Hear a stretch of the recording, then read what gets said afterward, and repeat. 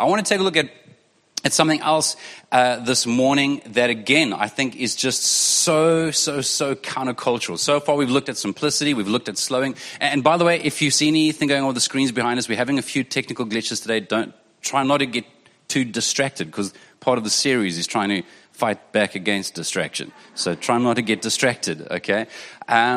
But we've looked at simplicity and we've looked at slowing. Slowing was last week. Simplicity is not about living a superficial life. In fact, simplicity is the opposite of superficial. Simplicity is when we are actually prioritizing and we're focused, and where we try not to allow our lives, our physical lives, our schedules, our budgets, our emotional lives become so cluttered that we can't actually prioritize what matters most to us. And so it's not necessarily pushing you towards minimalism. It's just, and that's why all of these things apply differently to different people, but it's looking at where do we need to declutter a little bit so that we can truly focus on what matters most. And so today I want to talk about another, what I believe is very, very countercultural idea, although we do it without realizing it, but it's this idea of surrender.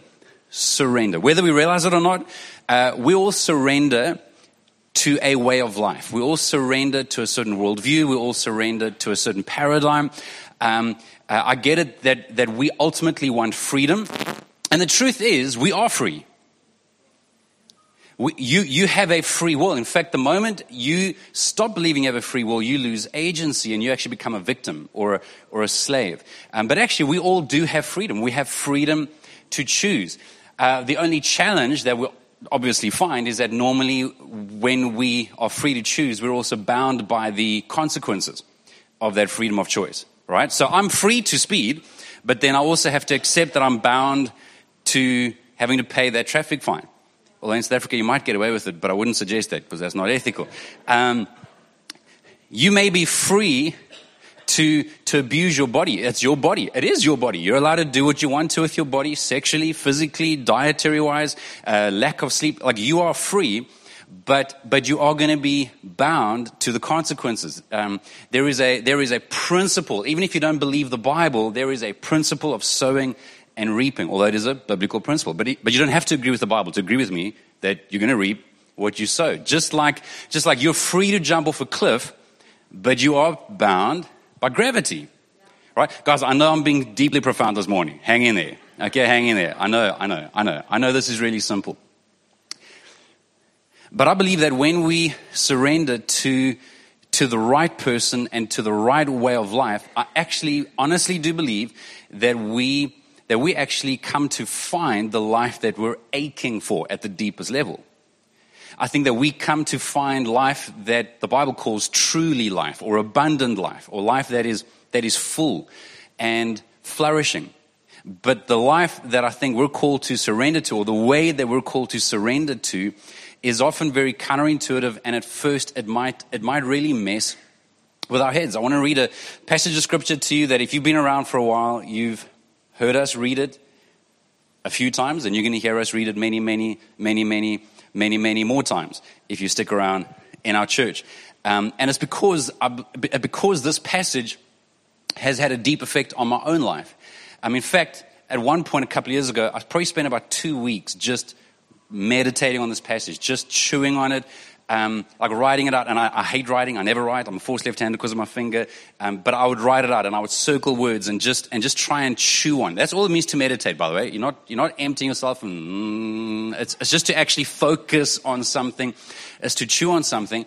And it honestly began a journey for me, which I hope it'll do for you too. This is Jesus speaking. And in Matthew 11, verse 28, by the way, we have it on our wall. That's how important it is to us. But reading from, by the way, someone asked me last week, great question. When we have the little letters at the bottom, NLT, that just stands for New Living Translation. It's the version, there are many English versions of the Bible. It's just the version that we're reading from. If we can't find any other version, we may read from the ESV, which is Moffat's preference. But if I have a choice, I'll normally read from the NLT. That's a very weird inside pastor Christian joke, sorry. All right, reading from verse 28. Then Jesus said, "Come to me, all of you who are weary and carry heavy burdens." And by the way, I just wonder if this has ever been more relevant than in 2020. Come to me, all of you who are weary and carry heavy burdens. And by the way, heavy burdens are all relative. You might think that your issues don't compare to someone else's. No, it's all relative. If you're feeling weighed down, there's a good chance that this invitation is for you. And then I love how he says, I will give you rest. Take my yoke upon you. Let me teach you, because I am humble and gentle at heart. And you will find rest for your souls. For my yoke is easy to bear, and the burden I give you is light. My yoke is easy to bear, and the burden I give you is light. By the way, if you have the Bible, the YouVersion Bible app on your phones, you're welcome to just go along and find events. You'll find View Church Milnerton, and you can get these notes on your phone as well, as long as you don't do anything else on your phone. God's watching. Okay, I'm just saying. So again, some of you are familiar with this passage, others are not. But this idea of a yoke is foreign to many of us because we don't live in a farming society. The term yoke is not literal. Jesus wasn't a farmer, he was a teacher. In fact, before he was a teacher, he was a carpenter, so maybe he built physical yokes, but he wasn't referring to a literal physical yoke. In fact, a yoke was a common expression in the first century of a rabbi's way of reading the Torah or their set of teaching. So you had these teachers. I guess in today's context, it would be a spiritual leader or a pastor. But in the tradition of Judaism, you had these rabbis, and their approach to life, their set of teachings, was actually often referred to as a yoke. And it was a set of teachings on how to be human, how to shoulder at times the crippling weight of life. And I'm not going to ask you to put your hand up, but I imagine in a group this size, there'd be lots of us sitting here this morning where we're saying, like, we're carrying weight. And I don't mean that kind of weight. I mean, we're carrying, I don't mean on your stomach. I mean on your shoulders, like where you feel like you're carrying weight. And so his way of teaching is actually how to approach this sometimes crippling weight of life. How to approach marriage, divorce, singleness, prayer, money, sex, conflict resolution, government, dealing interpersonally with people. Purpose, destiny. It's actually his way of how to shoulder this load. Now, some of you have seen these literal yokes before. We'll have a picture up, I think, in a moment of 2 oxen that would normally pull a plow, or they would pull something to help with the farming. If we don't manage to get it up, it's basically like a wooden structure that goes between 2 oxen. But what's interesting in this case is that in most pictures, you're going to obviously find two oxen that look the same. But when we come to Jesus, we have this incredibly superior ox, strength, where he actually carries the bulk of the load. And he's saying that because of my ability to help you shoulder the load. And again, some of you know this. Maybe you've had young kids, or you have a young nephew or niece, or I don't know. You just have your friends with people that have young kids, and they really want to carry something big, and you want to help them feel like they're carrying something big. So you put your hands, underneath, and they still think they're carrying it, but actually you're carrying 95% of the weight, right? And I think that's to some extent a picture of how God is with us. By the way, just on a side note, I mentioned this, I think, in 1 or 2 of the services last week, but I think so often we have a skewed view of who God is and how he looks at us. And I'll ask the question, what if when you get to heaven one day, what if the first question Jesus asks you is not, why didn't you do more for me? Now there is an accountability. Matthew 25 tells us that there is going to be, and other passages, there's going to be an account that we give for our lives. But what if that's not the first question? What if one of the questions he asks us is, why didn't you let me love you more? Or why didn't you let me help you? I wanted to help you. If only you had known how much I loved you and love you. So this isn't something that affects your eternity. This is something that affects how you live now. Because actually, Jesus taught us to pray not about one day. He said, no, let your kingdom come on earth as it is in heaven. Your will be done. That's a prayer of surrender. Which is why I think it's also great that it's in that order. If you go read Matthew 6, where Jesus says that this is an example, this is a model of how to pray. Our Father who is in heaven, may your name be honored. Your kingdom come on earth. So in my life, in Milnerton, at your place of work, at your school, your kingdom come on earth as it is in heaven. What if he's actually wanting to bring a bit of heaven into your life now? And in order to do that, he's needing us to actually trust him and surrender to him, where we say, not my will, your will be done. You see, what made Jesus unique wasn't that he had a yoke. All teachers, all rabbis had a yoke. What made Jesus unique is that he had what he called an easy yoke. I just want you to think about that for a bit, especially if you've been in church for a while. If you've been around Christianity for a while, that might sound quite foreign to you, because if you're honest, for the most part, you feel like it's actually must be quite a challenging yoke. Like if it's God, it must be tough. If it's Jesus, it must be painful. If it's right, if it's righteous, then it must be like I must have to suffer a bit. Have you ever heard messages like that? Where, it's not like you're not being told that outright, but where you almost feel like unless you're suffering, unless you're willing to die as a martyr, maybe you don't actually really like God all that much. Okay, I'm the only one that gets into those conferences and hears those things. All right. I want to read this again to you very slowly. Just allow each phrase to kind of almost just digest a little bit, to wash over you a little bit. This is Jesus speaking, and he says, come to me. Like this is an invitation. Come to me, all of you who are weary and carry heavy burdens. I love how he's not saying, first get rid of all your burdens, first get rid of all your junk, first get rid of all your issues, first get rid of all your baggage. I love that I think he's basically saying, come to me as you are. Come with your burdens. Come with your questions and your doubts, by the way. I really don't think that God is intimidated by your doubts. In fact, I think that it's deceptive to think that you have to get all your questions sorted out before you can follow Jesus. If you actually read the accounts of the disciples in the New Testament, they had lots of questions and lots of doubts, but they followed Jesus in order to settle those doubts. And again, I think maybe just the way that we do this sometimes, the way I'm saying we as in pastors, and the way that we might do this as Christians, that we might give you this impression that there's a line that you have to cross, and that once you are thoroughly convinced, once there's no more doubt, and you're willing to pray a magical prayer, then like you're in. But what if you can actually begin a relationship with God before you're even sure? What if you can actually start following him in order to see whether or not these truths about him and his way of life is actually self-validating?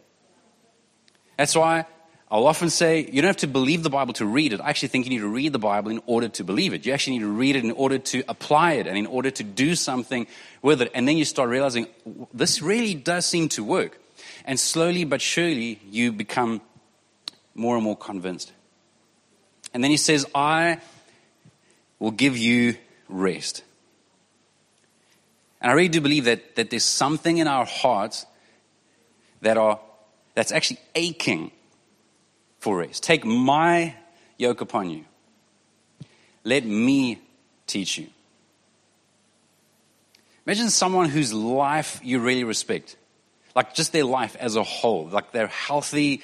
They seem to have great relationships. They're living a meaningful life. They're making a difference. Like just everything about them just seems so rounded, balanced, healthy. Imagine that person committing to walking with you, to coaching you. As often as you will allow them. They're not going to impose. They're saying, you let me know. As often as you will allow, I'm available. Imagine that person making themselves available to you. Jesus is inviting us to allow him to teach us, because he says, I am humble and gentle at heart. I don't think there are any ulterior motives. He knows who you were made to be. He knows how to best shape you, and you will find rest for your souls. On the deepest level. I think so many of us, without even realizing it, are addicted to stimulation. And it's actually, I think, often a sign, a warning bell of a much deeper aching of our souls for rest, for meaning. I think it reveals an aching in our hearts to find home. And by the way, for those of you that are familiar with the passage in John 15 where Jesus, again, he's talking and he says, I am the vine, you are the branches. He says, my Father's the gardener. And he says, in some translations in the English version, he says, come and abide in me. Right? Anyone familiar with that language? Abide in me. If you will abide in the vine. Jesus is saying, if you will abide in me and I abide in you. You know that word abide actually comes from the same word where you get abode. And those of you that are old enough know that the word abode means home. Like what is your abode, or where is his abode? Is actually another way of saying, where is his home? I think Jesus is saying, when we will make our home in him and allow him to make his home in us, you can't help it. You're going to find life. You're going to have fruit formed in you. Is this making sense to anybody? There's a deep aching in our souls, but it takes us surrendering to his yoke, which is his way of life. And then he goes on, for my yoke is easy to bear, and the burden I give you is light. Now, if I'm honest with you, when I first started meditating on this passage, I'm like, really? Really? You don't have to be cynical. I'm just saying sometimes I will read these things and think like, okay, but that's one passage. Like, is that consistent with the rest of Scripture? Are we maybe manipulating this, to kind of fit our own filter, our own perspective, our own preference? But I think that the more you read about Jesus' life, it was actually the religious leaders that actually put heavy burdens onto people. Jesus actually kept inviting people to life, to something that would produce healthy fruit. Frederick Dale Bruner is a top scholar on the Gospel of Matthew, which is where this passage is found. And he says the following: a yoke is a work instrument. Thus, when Jesus offers a yoke, he offers what we might think tired workers need least. They need a mattress or a vacation, all right? Not a yoke. But Jesus realizes, I love this line, that the most restful gift he can give to the tired is a new way to carry life. A fresh way to bear responsibilities. Realism sees that life is a succession of burdens. So we're acknowledging we're not saying that life is easy, we're saying that the yoke is easy. Realism sees that life is a succession of burdens we cannot get away from. Thus, instead of offering escape, Jesus offers equipment. I love that line. Instead of offering escape, which is what our human nature wants when we're feeling stressed and tired and heavy laden, instead of offering escape, he offers equipment. Jesus means that obedience to his Sermon on the Mount, which is his yoke, will develop in us a way of carrying life that'll give more rest than the way we have been living. Does this resonate with anybody? He's inviting us to a way of life. Dallas Willard also refers to the secret, or referred rather, he passed away, to the secret of the easy yoke. And he says, in this truth lies the secret of the easy yoke. The secret involves living as Jesus lived. I don't want you to miss this. Living as Jesus lived in the entirety of his life, adopting his overall lifestyle. Our mistake is to think that following Jesus consists in loving our enemies, going the second mile, turning the other cheek, suffering patiently, while living the rest of our lives just as everyone else around us does. And it's a strategy bound to fail. Like, this actually makes sense, eh? Or to put it one more way, John Mark Comer says, if you want to experience the life of Jesus, you have to adopt the lifestyle of Jesus.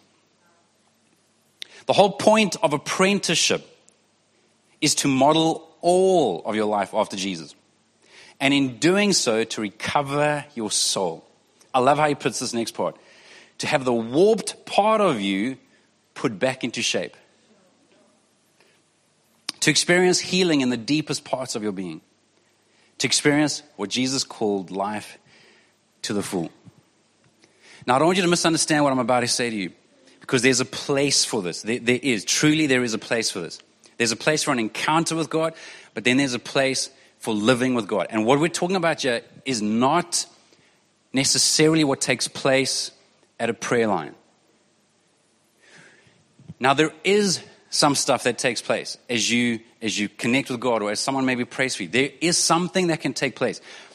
But there is a deeper work that I think God wants to do longer term if we will surrender ourselves to His way of life. And where slowly but surely we try and live the life. We try and model ourselves, replicate the life that Jesus lived. Just in case you're having doubts that this isn't anywhere else in Scripture, 1 John, chapter 2, verse 6 in the New Living Translation. It says that those who say they live in God should live their lives as Jesus did. In other words, and I think that this is emphasized in various passages in the New Testament, it's not what you declare. In other words, it's not just what you believe theoretically. It's like, do I believe in Jesus or am I following Jesus? The reason I say that, and again, I'm so cautious with these metaphors, and not metaphors, these references. But the devil and the demons believe in Jesus. So I've got to ask myself, is there anything different about my belief? So it's not just believing that He's the Son of God or believing that He died for our sins. Like, Satan's more convinced of that than anybody. It's a question of, okay, so that happened and that's really good. Am I going to accept that? Am I going to respond to that? And our response is to follow. Now, I want to be very clear. It's not to follow simply by ticking a box of man-made rules. It's a journey that requires a relationship. It's a relation. You see, I would love someone to give me all the rules. Just give me all the boxes to tick. Because it's technical. I like structure. I like detail. I like getting it right. I want to get it right. But then I wouldn't need a relationship with God. I'm telling you that God deliberately allows for gaps. Even, I think, in the Bible, to require us to need a relationship with Him. Otherwise, it would just be another religion. It would just be a case of ticking boxes. We put it this way in our church, where we talk about being apprentices of Jesus, and that is to organize your life around 3 basic goals. And that is to be with Jesus, become like Jesus, and do what Jesus would do if He were you. To position ourselves to be with Jesus, I don't think we can help it. We will become like Jesus, and to do what Jesus would do if He were you. And I've got to tell you, that third question, that challenges me sometimes. And then many times I'm like, I'm not doing what Jesus would do right now. I don't think I'm even feeling what Jesus would feel right now. I'm feeling ugly stuff. But then I've got to go back to, okay, well, I can't try and do what Jesus did without being with Jesus. I can't become like Jesus if I won't be with Jesus. There is such a difference between knowing about someone and spending time with someone. And I think that's the biggest threat to Christianity. In fact, Christianity is actually a man-made, like it's a newish man-made term. Like Jesus didn't call His followers Christians. He called them disciples and asked them to make disciples and followers. In fact, it was actually first in Antioch. So just so you know, the word Christian is used 3 times in the New Testament. The word disciple is used 269 times. So the word Christian was just a way for them to actually differ, because no longer were they just a group within Judaism. So they weren't just a group within a group of Jewish believers. It became so cross-cultural, so dynamic that they had to name them something. And so they called them Christians because they were little Christ. They were following after Him, which is not a problem. It's just that I think sometimes we will tick that box out of the options instead of realizing, wait, we have to be a follower, a disciple, an apprentice. John 14, verse 6. This is Jesus speaking. And he says that I am the way, the truth, and the life. No one can come to the Father except through me. I am the way, I am the truth, and the life. No one can come to the Father except through me. Now, the reason I'm emphasizing this, two reasons. Number one, maybe you've been in the last few weeks messages and you agreeing with basically what is being shared. And if you're like me, you might think, hey, there's some other religions that actually get this better than Christians. Like there's certain Eastern religions that actually get slowing down and simplicity better than a lot of Western Christians. And I would agree with you. Sorry if that messes with your head. But my response to that is that truth is truth. And so whether you're applying truth as a Buddhist or as a Christian, truth is truth. So I can't say, well, gravity only works for me because I'm a Christian. No, God's principles work. But, and this is what I'm trying to emphasize. This isn't just about making our lives a little bit better. There is a non-negotiable anchor. You see, if all religions were the same, if all worldviews were the same, ultimately, if they all led to the same place, then Jesus wouldn't say what I just read to you. He wouldn't say, I am the way, I am the truth, I am the life. Jesus wouldn't have had to die. That's the bottom line. If it's all the same ultimately, and we all have the same intention, we're all heading in the same direction, well then Jesus didn't need to die, and he didn't need to come back to life again. He didn't need to be raised from the dead. Jesus is, guys, then I've got to tear that out of the Bible. I love how Eugene Peterson says that the Jesus way, wedded to the Jesus truth, brings about the Jesus life. Now listen to this part. But Jesus as the truth gets far more attention than Jesus as the way. Jesus as the way is the most frequently evaded or avoided metaphor among Christians with whom I have worked for 50 years as a North American pastor. Eugene Peterson, who wrote the Message paraphrase, he's saying that with the Christians that he's worked with in North America, and I would say that that's pretty much in any Western context, he's saying that for the most part, they would agree, they're okay with Jesus being the truth, but don't talk to me about Jesus being the way. And that's why we don't experience the fruit that we want to experience in our lives. Your life is the byproduct of your lifestyle. And I think sometimes we get discouraged. Sometimes we end up doing the same thing, hoping for different results. Sometimes you come to a service like this and maybe you're encouraged and maybe you're motivated and maybe you came to 5 days of focus and maybe you fasted a bit and maybe you something happened and sparked you. But then, you go home and try and muster up all the willpower you can. And you come to find that willpower is limited. And it doesn't, has anyone noticed that you eat a better breakfast than dinner sometimes? Or that it's easier to eat the right stuff in the morning than what you want to eat in the afternoon or after supper?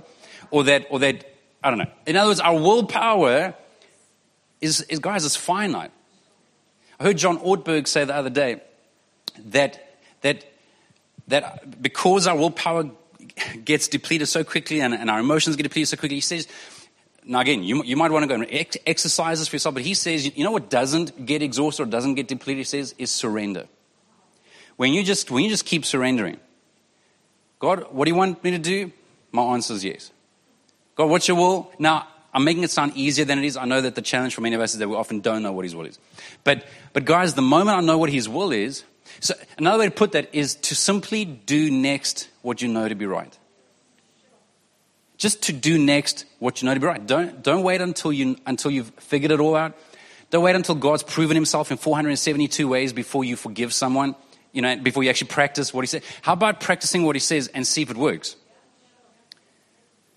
How about if he says be generous, how about being generous and trying to live a generous life and then evaluating this 6 months later and saying, is a generous life better than a stingy life? Is fighting for my own way in this relationship, I've been doing this for years. It doesn't seem to be producing much fruit. Let me try a different way. Let me try the easy yoke way. Let me try the way of mercy and grace and patience love being patient and kind. Surrender to his will. Simply do the next right thing that you need to do. And I believe that you'll be surprised. I think you'll be encouraged. And the worship team can come on up, because we're actually going to do communion. Some of you thinking, woo, we're finishing early. Wait. Just wait.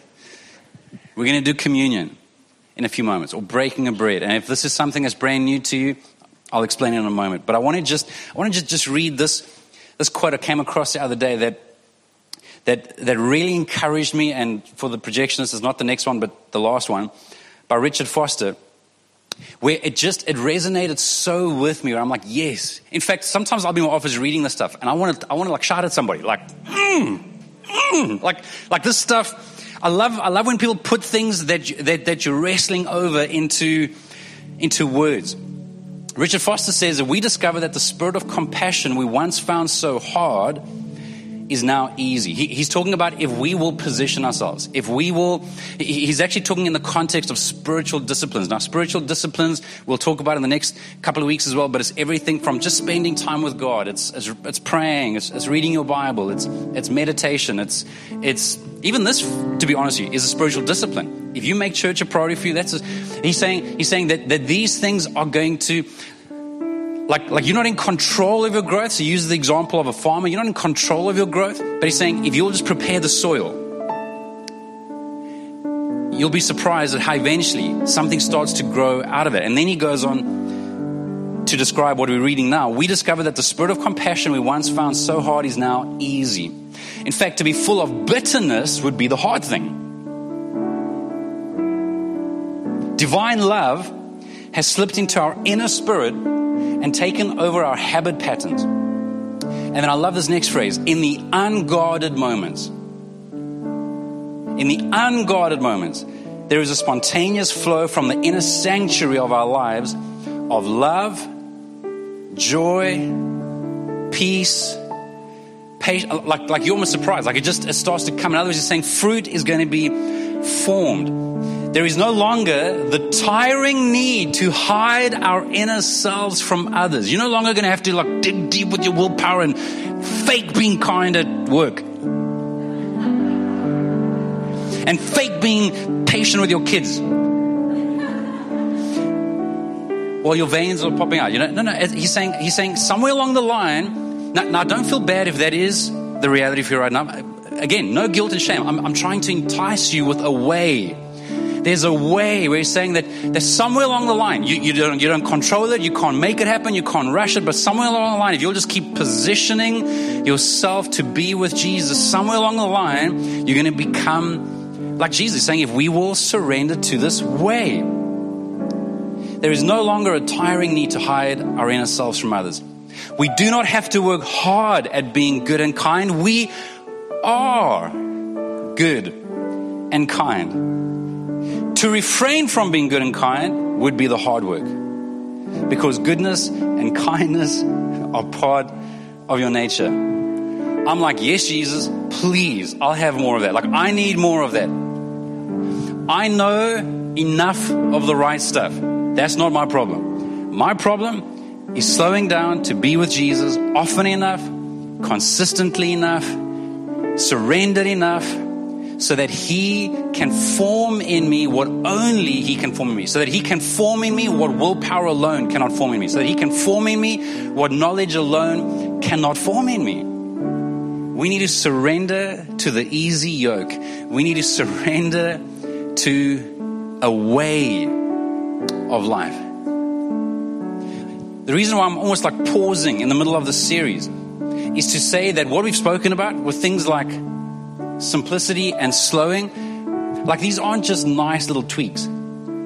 It's a way of life. What we're going to talk about in the next couple of weeks is not just like nice if you want to apply it. I mean, it is, but it's actually a way of life. Unless we will follow Jesus' lifestyle, we're not going to experience the life that he offers to us. And so what I'm wanting you to do as we partake in communion is I want you to be real with God, because again, He's not surprised when you're honest. You're the only one that's surprised when you get honest with God.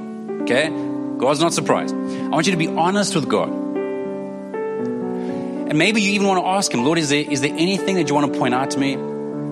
Help me to surrender. Lord, is there a habit? Is there a pattern? Is there something that you want me to shift in my life? And then I want you to just honestly respond to me. And the reason that we're doing that over communion reminds us of what Jesus did at the cross. It reminds us of that which separates following Him from anybody else. We're not following Jesus is not like following the Prophet Muhammad. I don't mean to be disrespectful. It's just not the same. Muhammad didn't die for me. Buddha didn't die for me. They're in their graves. Okay? Jesus died for me. He paid the price for my sins that I could never pay. And He invites me to receive that forgiveness and to follow Him. And so for Christians, for people that are believers, that are trying to follow Him, communion is a time for you to reflect and to respond and to follow